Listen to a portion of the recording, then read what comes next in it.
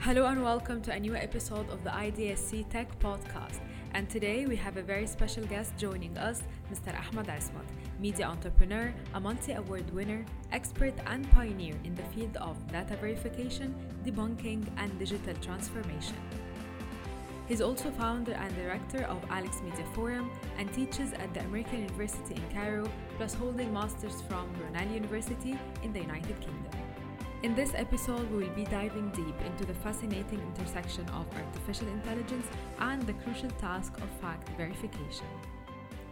Hello, Mr. Ahmed, and thank you so much for joining us. Hello, Rahab. Thank you for having me. Such a nice initiative from the IDSC, the Egyptian cabinet. So, to start off, with the increasing prevalence of misinformation and fake news, how does artificial intelligence could play a role in combating these challenges? First of all, we have to say that the increasing prevalence of misinformation and fake news since 2016, in particular, is tremendous. This is due to the political situation, the health situation, and the economical one. Also, we have to clarify that the same AI tools that we can use to create fake news are the same ones that we can use to detect fake news. Actually, I'm using the terminology of fake news here, while everyone knows that I disagree on using it, but this is just to make it easier for our listeners. I prefer using the terminology information disorder. Fake news is only one part or one type of information disorder. So from now on, we will be using terminology information disorder. Back to your question, AI tools can be trained to identify patterns and anomalies in data, which can be used to identify information disorder or fake news.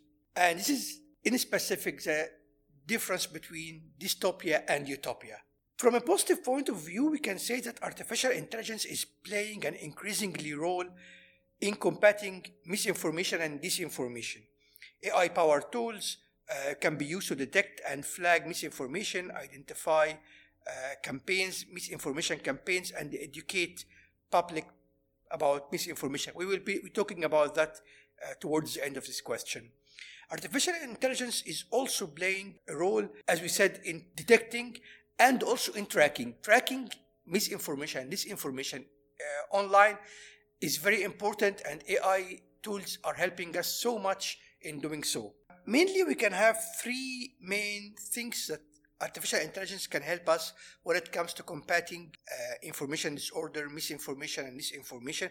First one is detecting and flagging misinformation. Second one is identifying and tracking the spread of misinformation. Third one is educating public about misinformation. And for me, this is mostly important because it means nothing to be that we are working on detecting and tracking while the public are away from that. We need to educate the public. They are our first line, our front line when it comes to fighting and combating information disorder. We call it media information literacy, teaching the people how to understand the media messages. And it requires people or those who are using the tools to be somehow experts in using them, because somehow it's complicated. And it's not only about one tool, it's 2, 3, 4, 5, it's multi-tools process. And we are not asking the people or the public to use them.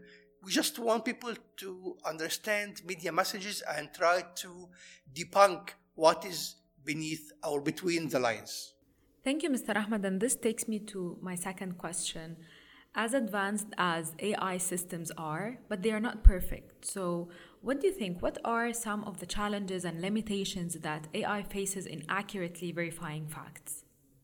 AI up till now is having several limitations. And we can say that it's a solution, but it's not the perfect one. We still need the human impact or the human input. AI-powered tools can be fooled by sophisticated misinformation and campaigns. For example, the bots. We need to flag the limitations, and we need to talk about the legitimacy of things. We can say that this is because of the AI models itself, because people need to understand that it's not a machine. It is a model. We build a model. In academia, we call it the foundational models, which we build upon. Foundational models are the models that people can be used and replicate work using them. It's like the skeleton of the human body. You can have different types of bodies upon the same skeleton. And the way you train the model, the type of data you are feeding into the machine, as we say, equals the output.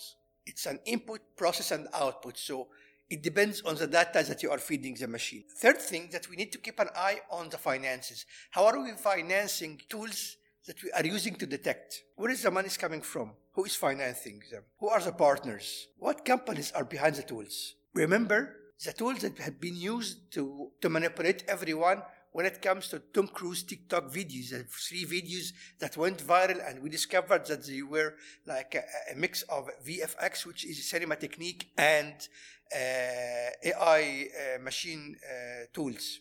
We need people to start thinking about not using the AI tools and depend on them. Of course, we need them to use them, but not to depend on them solely. They need to use the ultimate machine, which is their brains. People need to think. I must say that people need to be more skeptical when it comes to information that they read and now what they listen to and what they see.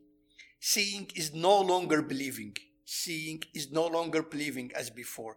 You need to think about the messages. We need to stop sharing for the sake of being the first one who say it. Nobody is going to give you a Nobel for sharing misinformation. But everyone will be pointing at you that you spread misinformation. Always check the sources about whatever you are saying, whatever you are hearing. Check the source. Be aware of the signs. When it comes, for example, what is going on now in Palestine, you need to check it once, twice, and 3 times, 4 times, 5 times before spreading it. We are having enough tragedy going on in Palestine, and we don't need to add any more tragedies or any new angles to the tragedy. Just think about it. I think this is the 4 things people need to say or to use or to think about beside using the AI tools. Thank you so much, Mr. Esmat, for this informative talk about the role of artificial intelligence in verifying information and also highlighting some of its limitations. And actually, I agree with you that although AI tools are so powerful, but the human mind still lies in the heart of the verification process. And now we have reached the end of this episode, but not the end of our talk with Mr. Ahmed Esmat. Please wait for us next week as we continue our talk about the future of AI, information disorder, and fact verification.